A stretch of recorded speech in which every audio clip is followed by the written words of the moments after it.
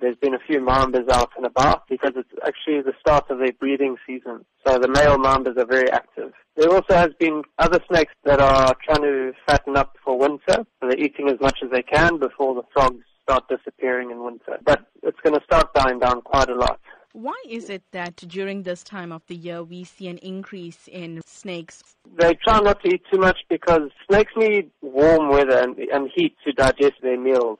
So in summer, that's not a problem. But in winter, it does get cold and they struggle to digest their food. Which are the more common snakes that one should be on the lookout for? Well, in Durban, we have quite a lot of Mozambique spitting cobras. They are very common. In areas that border valleys, there are black mambas around. Those are two snakes which do have potentially lethal bites. But they're not looking for people. They don't want to bite people. They're a lot more scared of us than we are of them. They're just looking for food and for shelter. What is your precaution to those who do spot snakes this season? If there's a snake in your house, call a snake catcher for advice or to remove the snake. It might just be a harmless little snake, or it might not be. It might be something venomous that needs to be removed. Don't try and deal with it yourself. Don't try and kill it or catch it because it's going to put you at high risk of being bitten.